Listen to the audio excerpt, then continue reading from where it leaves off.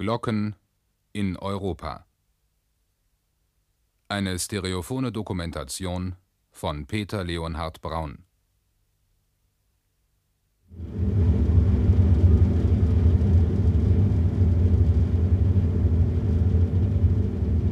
Nachts, um 2 Uhr, bekam der Schmelzofen seinen ersten Kupferbarren zu fressen. Und dann immer runter in den glühenden Bauch. Mit dem Zinn zusammen 75 Zentner. Die Glockenspeise. Bronze.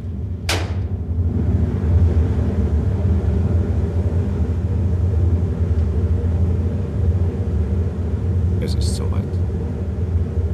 Die rote Suppe kocht jetzt gelb-weiß. 1120 Grad. 16 Glocken werden heute früh gegossen.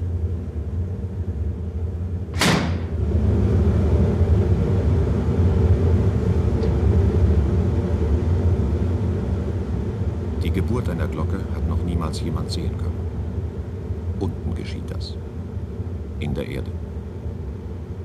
Eingegraben sind die 16 Glockenformen. Vor dem Ofen. Der Boden fest gestampft. Damit der Druck des flüssigen Metalls die Form nicht auseinandertreiben kann.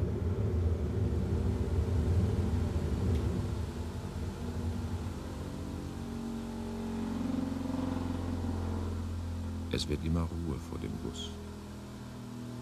Und in der Ruhe sitzt immer die Erregung.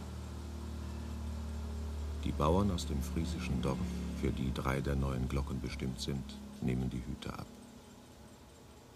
Ihr Pfarrer faltet die Hände. Er wird erst um den Segen bitten. Das ist so, wie es immer war.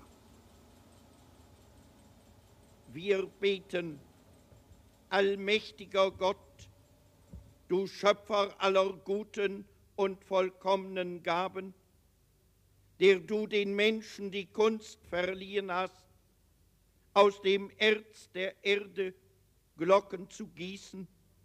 Wir bitten dich um deine Gnade, dass die neuen Glocken, die hier heute gegossen werden, gut gelingen und allezeit deine Ehre verkündigen und deine in Christo Jesu erlöste Gemeinde zum Gottesdienst rufen mögen.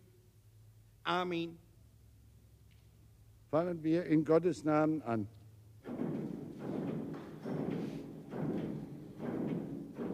Nur hören kann man die Geburt einer Glocke.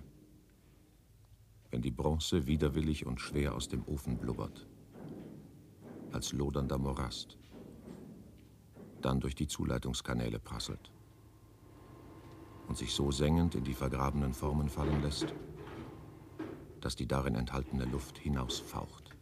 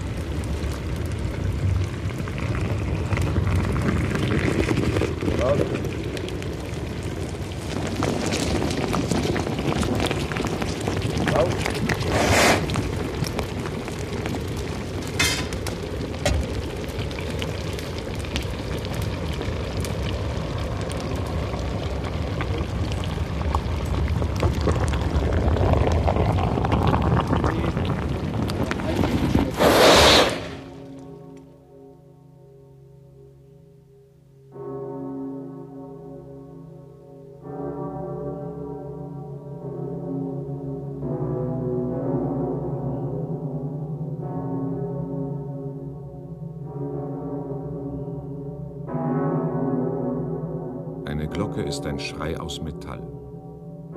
Erfunden, weil es lebensnotwendig für den Menschen war, Alarm und Gefahr schneller zu verbreiten, als er laufen konnte. und weiter als seine eigene Stimme trug. Feuer, Sturm, Überschwemmung, Überfall, Flucht.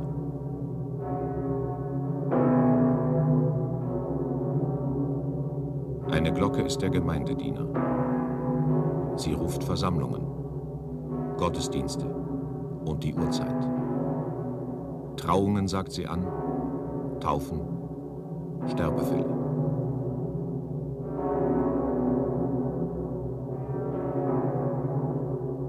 Eine Glocke ist Musik. Sie singt die Feste, verherrlicht Gott und jubelt Frieden.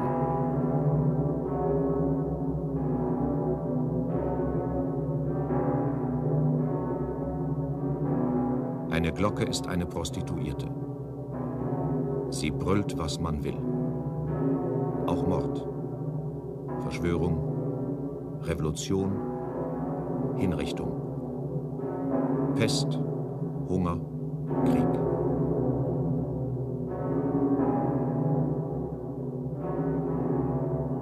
Eine Glocke ist Material, Kupfer und Zinn.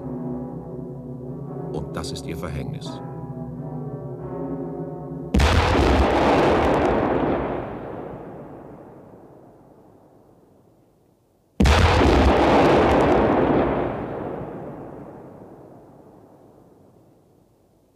Im Kriegsjahr 1940 erlässt die nationalsozialistische Regierung den kalten Befehl, dass zur Sicherung der Metallreserve für eine Kriegsführung auf lange Sicht sämtliche deutschen Kirchenglocken der Rüstungsindustrie ausgeliefert werden müssen.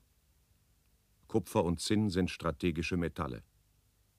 Ihr natürliches Vorkommen auf deutschem Gebiet nicht nennenswert.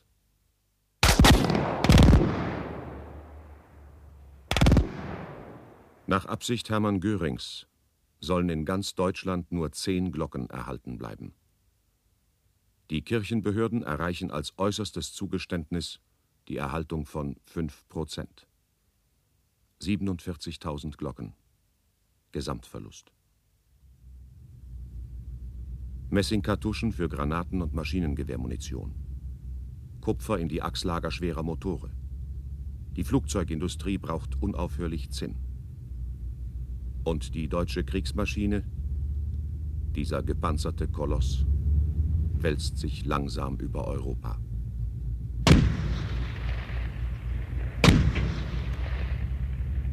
Die deutschen Glocken reichen nicht mehr aus. Polen liefert Glocken ab. Tschechoslowakei, Holland, Belgien, Frankreich, Italien, Österreich, Ungarn. 33.000 Glocken für die deutsche Rüstungsindustrie.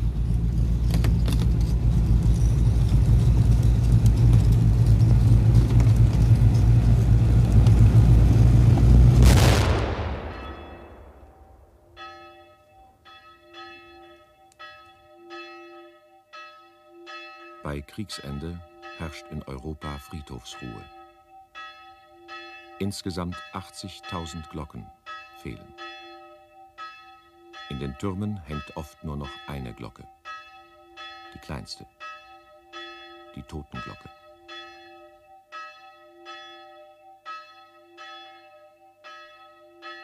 Auf dem schmalen Friedhof vor der ungarischen Provinzstadt Sopron läutet die Totenglocke für den alten László Bosó.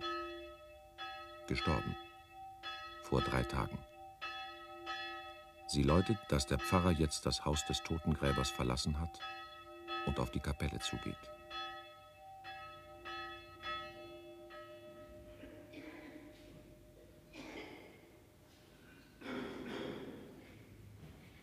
Die Anverwandten sitzen, die Freunde stehen.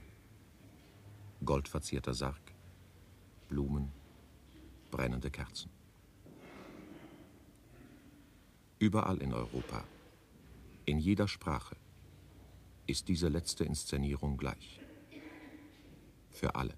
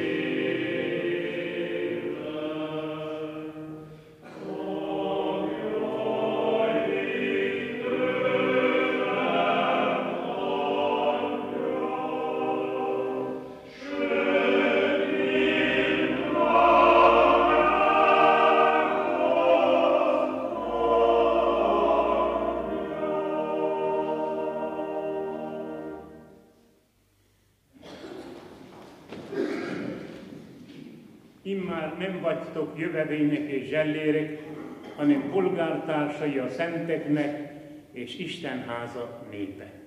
Boldogok, akik hallgatják Istennek igéjét, és megtartják azt. Amen.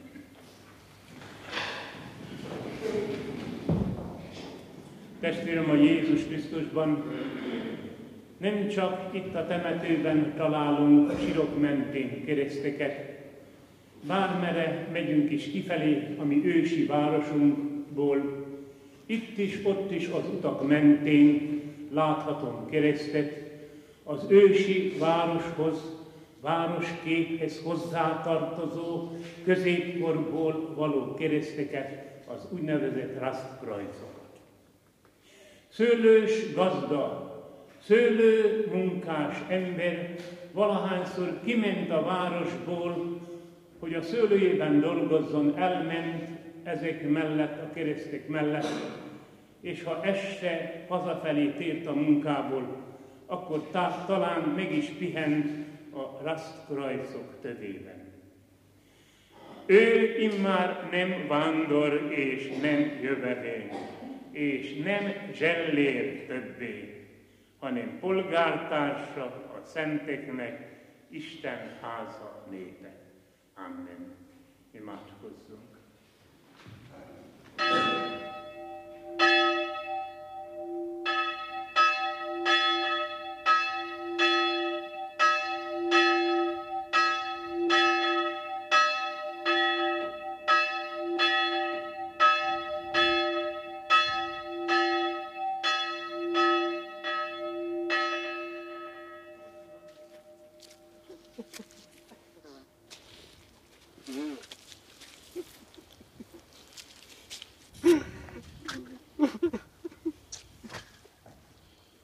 Ezt mondta az Úr Isten az embernek, porból vétettél, porrá kell lenned.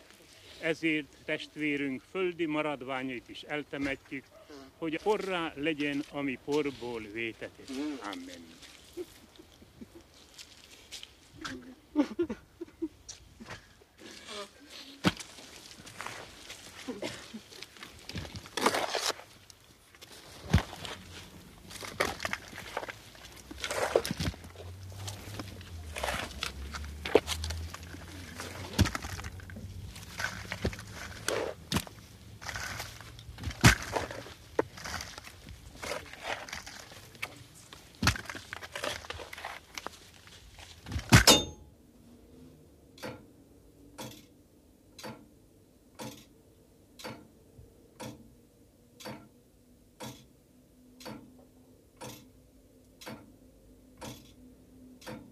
In der Nacht zum 1. Februar 1953, einem Sonntag, tickt das Schicksal über der so verwundbaren niederländischen Küste.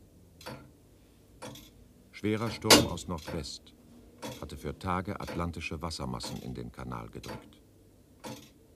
Dann Orkan, der das angestaute Wasser gegen die Küste schiebt. Und es ist Vollmond. Springflut. Und die Flüsse führen Hochwasser. Und im Licht des Vollmonds beginnt nun der Tod über die Deiche zu gehen und deren Standhaftigkeit zu inspizieren. Hinter den Deichen, in den tiefliegenden Poldergebieten, schläft alles. Um 5 Uhr bricht der erste Deich. Die zusammengepresste See fasst mit einem dröhnenden Klatsch runter auf die andere Seite und gurgelt so schnell, dass niemand mehr davonlaufen kann, in die kilometerweite Befreiung. Jetzt fast leise. Bevor die ersten Schläfer beim Aufwachen in ihren Betten ertrinken, werden sie nur die zerbrechenden Fensterscheiben hören und das Gurgeln.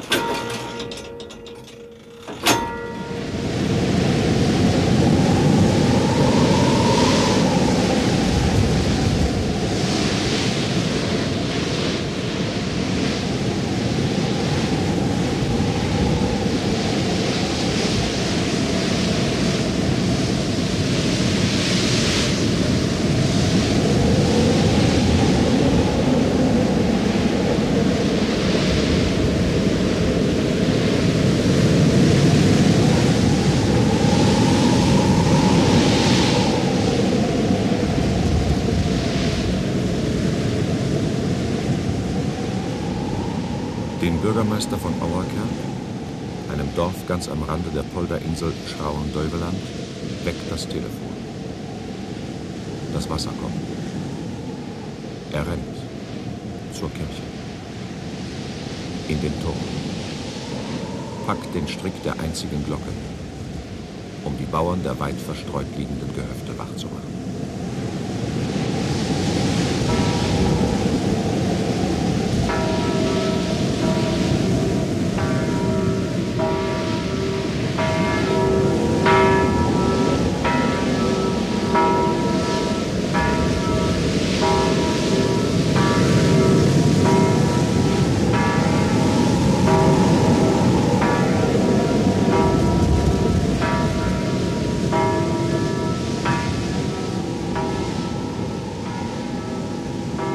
Die Insel wird Meer. Nur noch die Kirche mit der Dorfanhöhe ist jetzt Insel. In schwerem Seegang treiben die Dächer der Häuser. Aber die meisten Bauern sitzen obendrauf. 20 sind an diesem Morgen ertrunken. Aber allein im Nachbardorf werden es 300.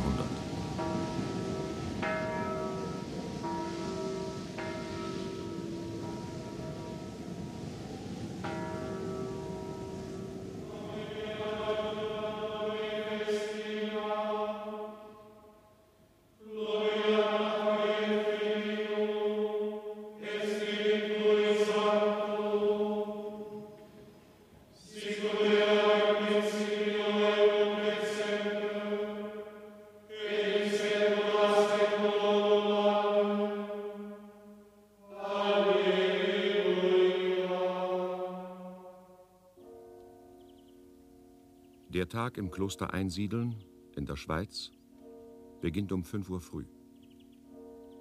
Er zieht vorbei in Gleichmaß und Geborgenheit, wie jeder Tag.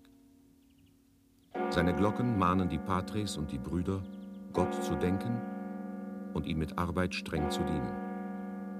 Sie mahnen Gott zu loben, Gott zu preisen, für uns alle, die wir es nicht können oder wollen.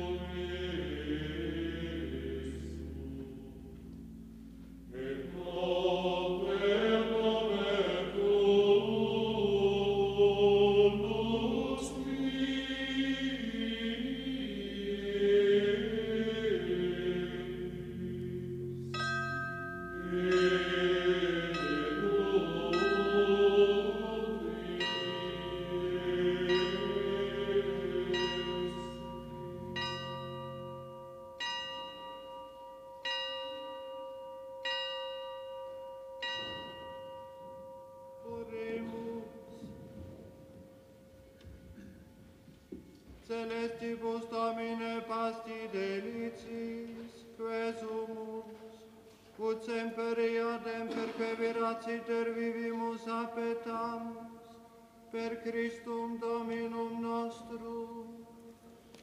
Amen. Dominus vobiscum. Et spiritu tuo. Benedicat vos omnipotens Deus, Pater et Filius et Spiritus Sanctus. Amen.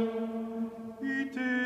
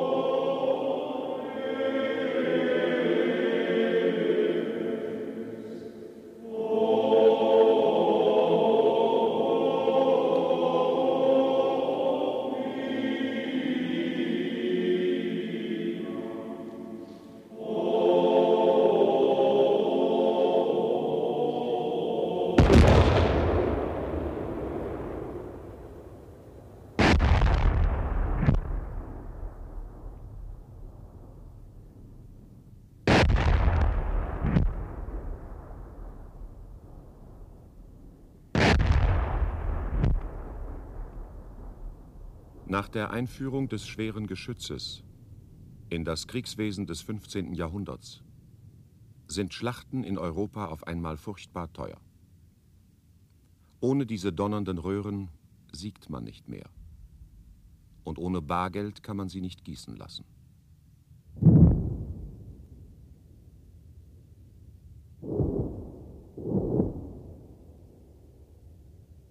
Aus Bronze sind sie.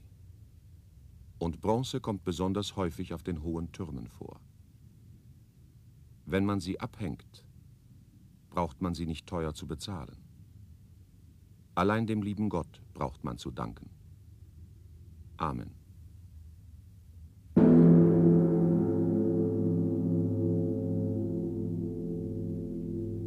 Und durch diese metallische Verwandtschaft bekommt die Glocke eine heisere Schwester, die Kanone, zum Duett. Kurfürst Friedrich I. von Brandenburg beginnt. Er bekehrt die Glocken der Berliner Marienkirche zu Geschützen. Aus großer Geldnot. Im Dreißigjährigen Krieg konvertieren die Schweden ganz besonders fleißig. Es wird Kriegsrecht, die eroberten Städte von ihrer Bronze zu erlösen. Zar Peter der Große bringt 500 Türme zum Schweigen. Und bei der Belagerung von Wien lassen die Türken das besetzte Gebiet ganz verstummen. Die Französische Revolution arbeitet gesetzlich. In dem Dekret von 1793 erlaubt sie den Kirchen nur jeweils eine einzige Stimme zu behalten. Republikanische Armeen zerschlagen in Belgien und den Niederlanden Glockenspiele. Und wohin Napoleon kommt, kommt auch seine hungrige Artillerie.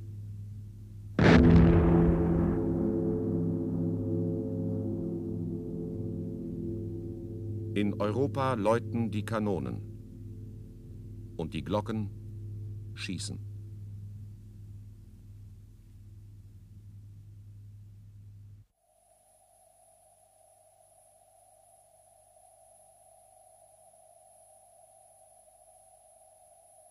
Schon seit dem Morgen wissen die Bauern im österreichischen Ötztal, dass es heute kommt. Noch ist nichts zu sehen, auch nichts zu hören. Aber jeder spürt, heute kriegen wir es.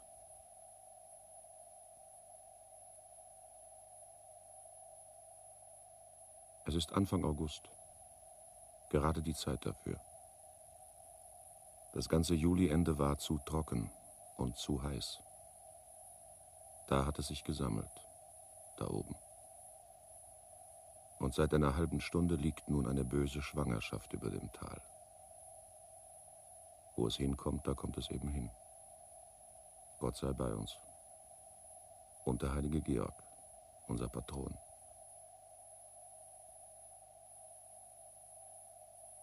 Diese Ruhe. Und dass sich nichts bewegt. Kein Vogel. Sitzen alle zusammengekauert.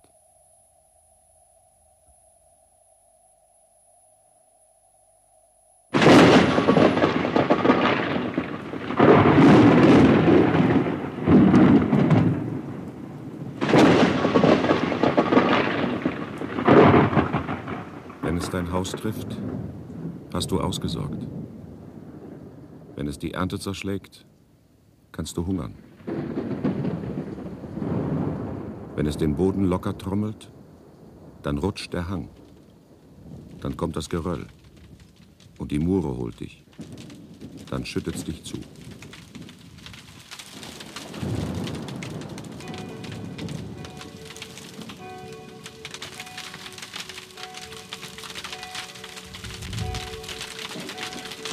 Sie läutet.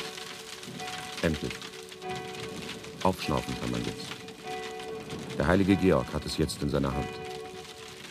Die Wetterglocke brüllt, der Stier von Ötz.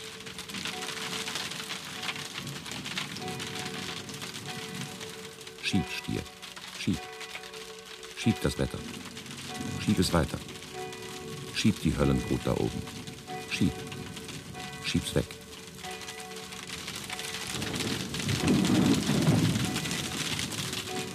Heiliger Georg, lenk den Schaden. Denn wir sind bedürftig.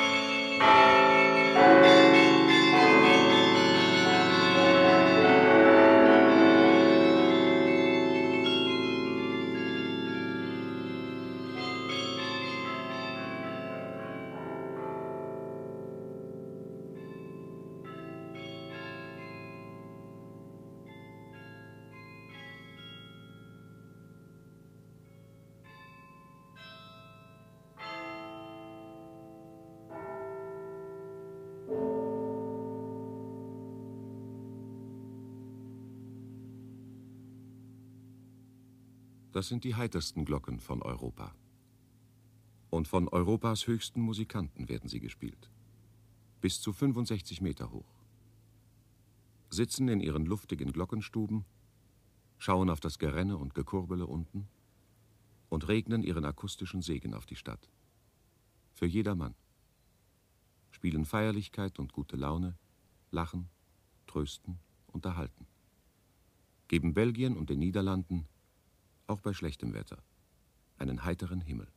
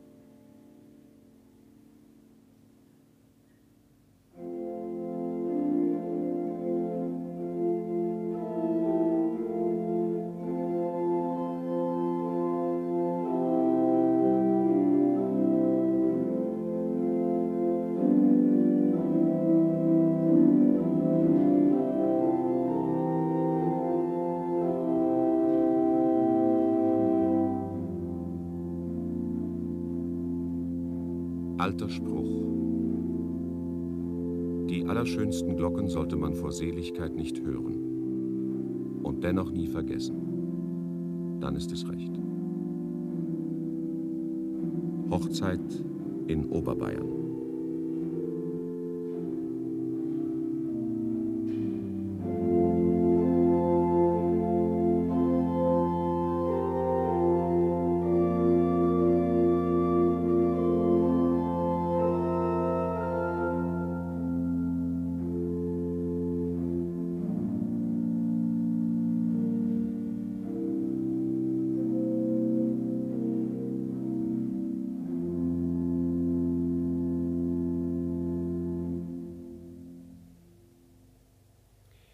Hirsch, ich frage dich, hast du vor Gott dein Gewissen geprüft und bist du frei und ungezwungen hierher gekommen, um mit dieser deiner Braut die Ehe einzugehen? Ja. Bist du gewillt, deine künftige Frau zu lieben, zu achten und ihr die Treue zu halten, bis der Tod euch scheidet? Ja. Bist du bereit, die Kinder, die Gott euch schenken will, aus seiner Hand anzunehmen und zu erziehen, wie es Pflicht eines christlichen Vaters ist? Ja. Maria, ich frage auch dich, hast du vor Gott dein Gewissen geprüft und bist du frei und ungezwungen hierher gekommen, um mit diesem deinem Bräutigam die Ehe einzugehen? Ja. Bist du gewillt, deinen künftigen Mann zu lieben, zu achten und ihm die Treue zu halten, bis der Tod euch scheidet? Ja. Bist du bereit, die Kinder, die Gott euch schenken will, aus seiner Hand anzunehmen und zu erziehen, wie es Pflicht einer christlichen Mutter ist? Ja. Da ihr also beide zu einer echten christlichen Ehe entschlossen seid, so steckt jetzt einander den Ring der Treue an und sprecht mir nach. Im Namen des Vaters, im Namen des Vaters und des Sohnes und des Sohnes und des Heiligen Geistes, und des Heiligen Geistes, trag diesen Ring als Zeichen deiner Treue. Als Zeichen deiner Treue. Im Namen des Vaters, im Namen des Vaters und des Sohnes und des Sohnes und des Heiligen Geistes, und des Heiligen Geistes, trag diesen Ring als Zeichen deiner Treue. Als Zeichen deiner Treue. Und nun schließt den Bund heiliger Ehe, gebt einander die rechte Hand und sprecht mir nach. Vor Gottes Angesicht, nehme ich dich, Maria, zu meiner Ehefrau. Vor Gottes Angesicht, nehme ich dich, Hirsch, zu meinem Ehemann. Im Namen der Kirche bestätige ich den Bund, den ihr jetzt geschlossen habt, und segne ihn im Namen des Vaters und des Sohnes und des Heiligen Geistes. Amen.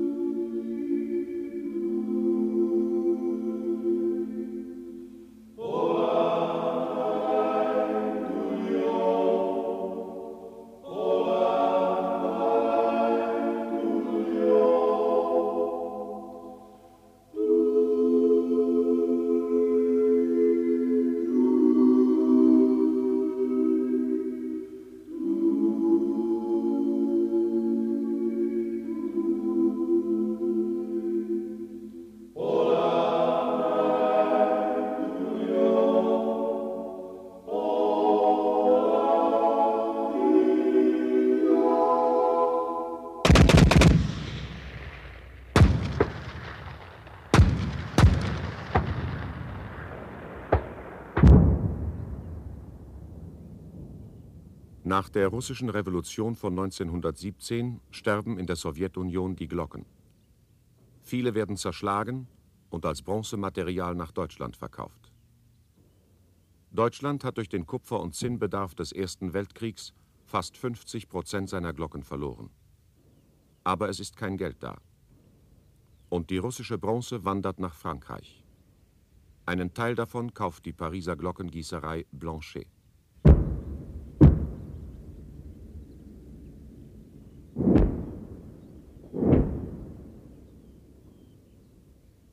(1927) betritt eine elegante amerikanische Lady das Büro des Monsieur Blanchet. Monsieur, ich bin Anne Thurban van Buren. Ich bin hierher gekommen, um eine Glocke zu stiften. Für ein im Krieg zerstörtes französisches Dorf. Madame, eine kleine Glocke für ein Dorf wiegt 50 Kilo. Das Kilo kostet 20 Francs, also 1000 Francs. Das ist mir zu klein. Bitte, Madame, 100 Kilo, das sind 2000 Francs. Zu klein. Die Leute in dem Dorf werden glücklich sein, Madame. 200 Kilo, aber das kostet sie 4000. Zu klein. Madame, zu groß. Ihre Glocke wird jetzt für ein Dorf zu groß. Dann gießen Sie eine Glocke für eine zerstörte Stadt. Madame, wollen Sie Ihre Glocke in den Turm von Dourmont? 2000 Kilo, 40.000 Francs. Die französische Kirche kann den Preis nicht bezahlen. Was ist Dourmont? Dourmont, Madame, ist Verdun. Und Verdun, das sind 500.000 Tote. Bon, groß genug.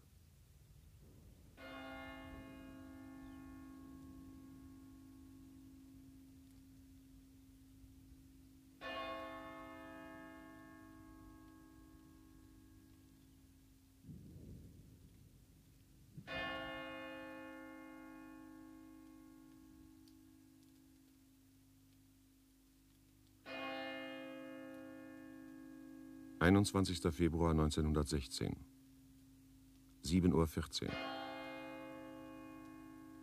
und 30 Sekunden. Der Grenadier Alain Trutat hat seit 2 Stunden im vordersten französischen Schützengraben die Wache. Er pfeift, weil er Angst hat. Seit Tagen hängt die deutsche Offensive in der Luft.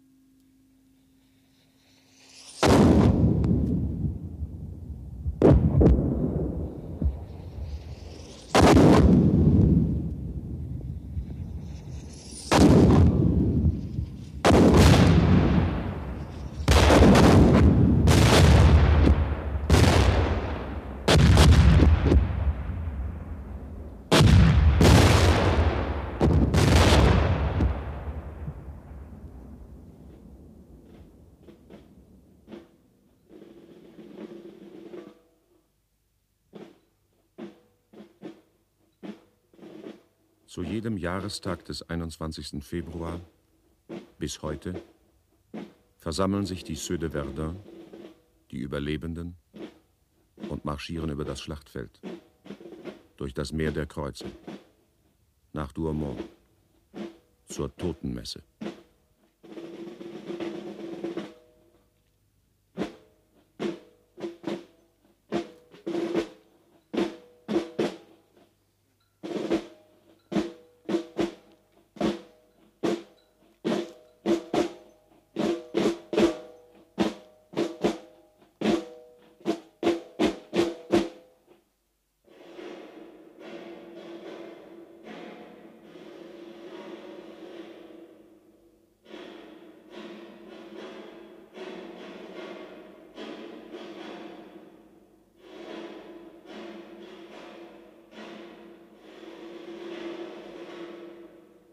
C'est ce qui fait que venant dans un ossuaire comme celui-ci, dans le souvenir de tous ceux dont les restes y reposent, que parcourant ces champs de bataille qui ne sont qu'un grand cimetière,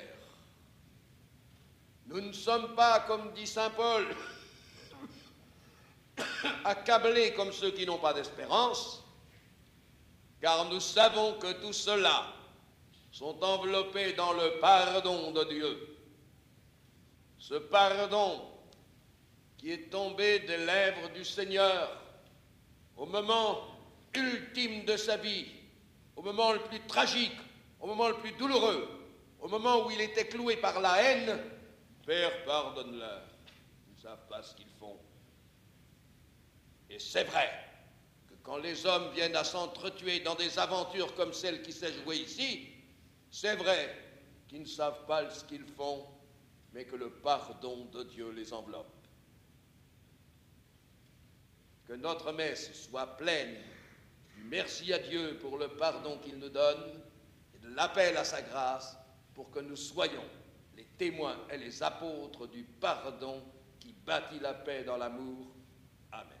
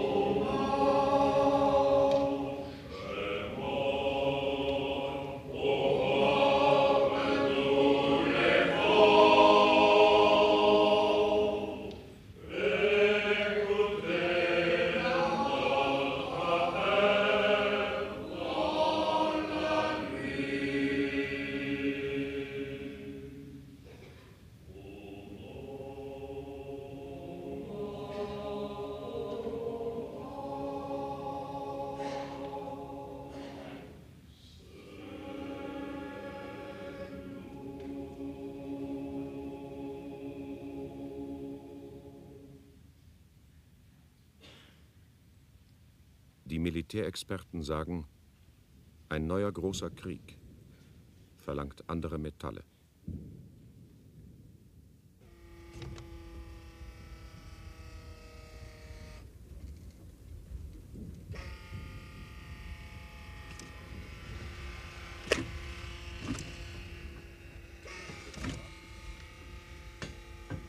Dieser Krieg wird eher elegant und eher leise und eher kurz.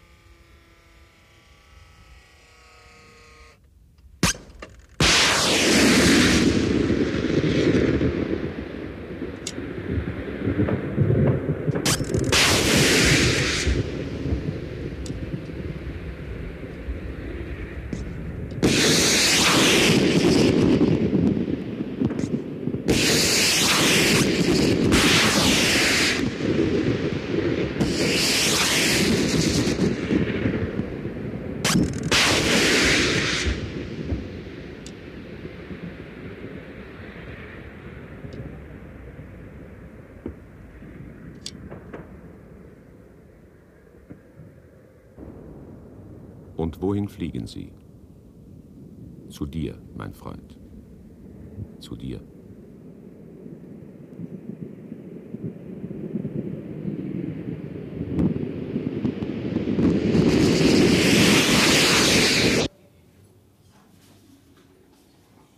Nummer 18. God die uit water en heilige geest alle gedoopten tot één volk hebt verzameld rondom uw Zoon Jezus Christus. God die ons uw liefde hebt geleerd en de vrijheid hebt gegeven om in uw vrede te leven. God die ons de opdracht hebt gegeven de boodschap van Christus aan iedereen te verkondigen.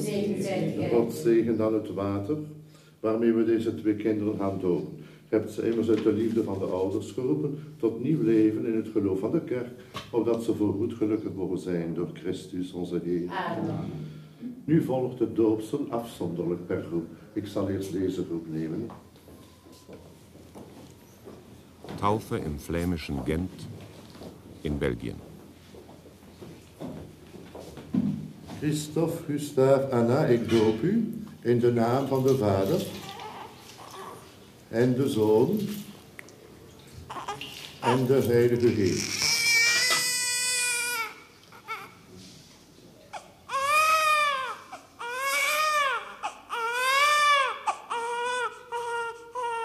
Christoph Gustav van der Velde, geboren am 19. Februar 1973 um 1:25 Uhr, Sohn eines Metallarbeiters und erstes Kind.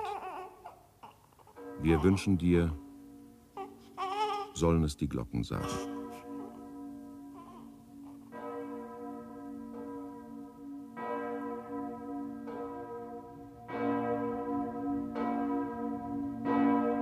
Antwerpen, fange an.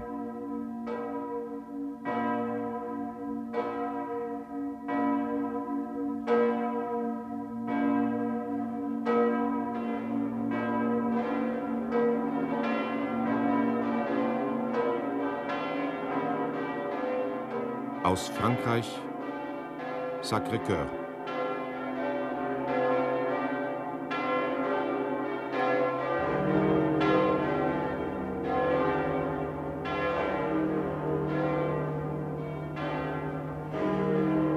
London, die Kathedrale von St. Paul.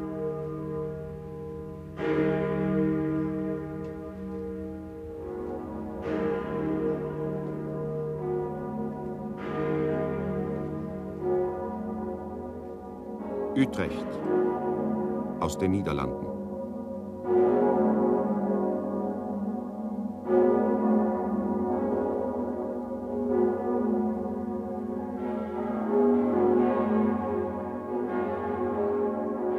Zürich, der St. Peter.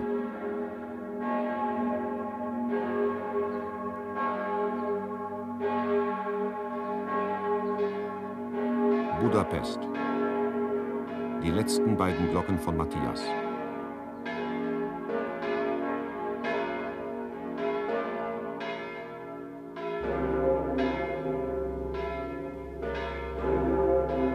Wien, die Pummerin, gegossen aus Kanonen.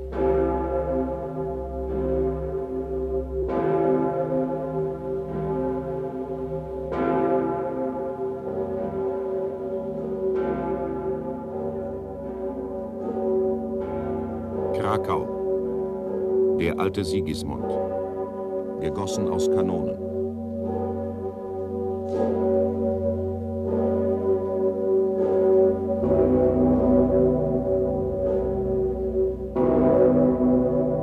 Aus Deutschland der Kölner Dom, der dicke Peter, aus Kanonen.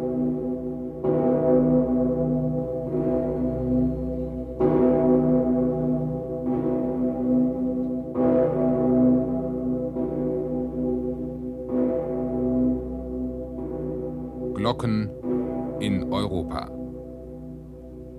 Es sprach Günter König. Schnitt Monika Steffens, Toningenieur Dieter Grossmann. Assistenz Klaus Lindemann. Manuskript und Regie Peter Leonhard Braun. Sie hörten eine Gemeinschaftsproduktion des Senders Freies Berlin mit dem Bayerischen Rundfunk, dem Norddeutschen Rundfunk, dem Saarländischen Rundfunk, dem Westdeutschen Rundfunk, NOS Hilversum, BRT Brüssel, ORTF Paris, RDRS Studio Basel und ORF Wien.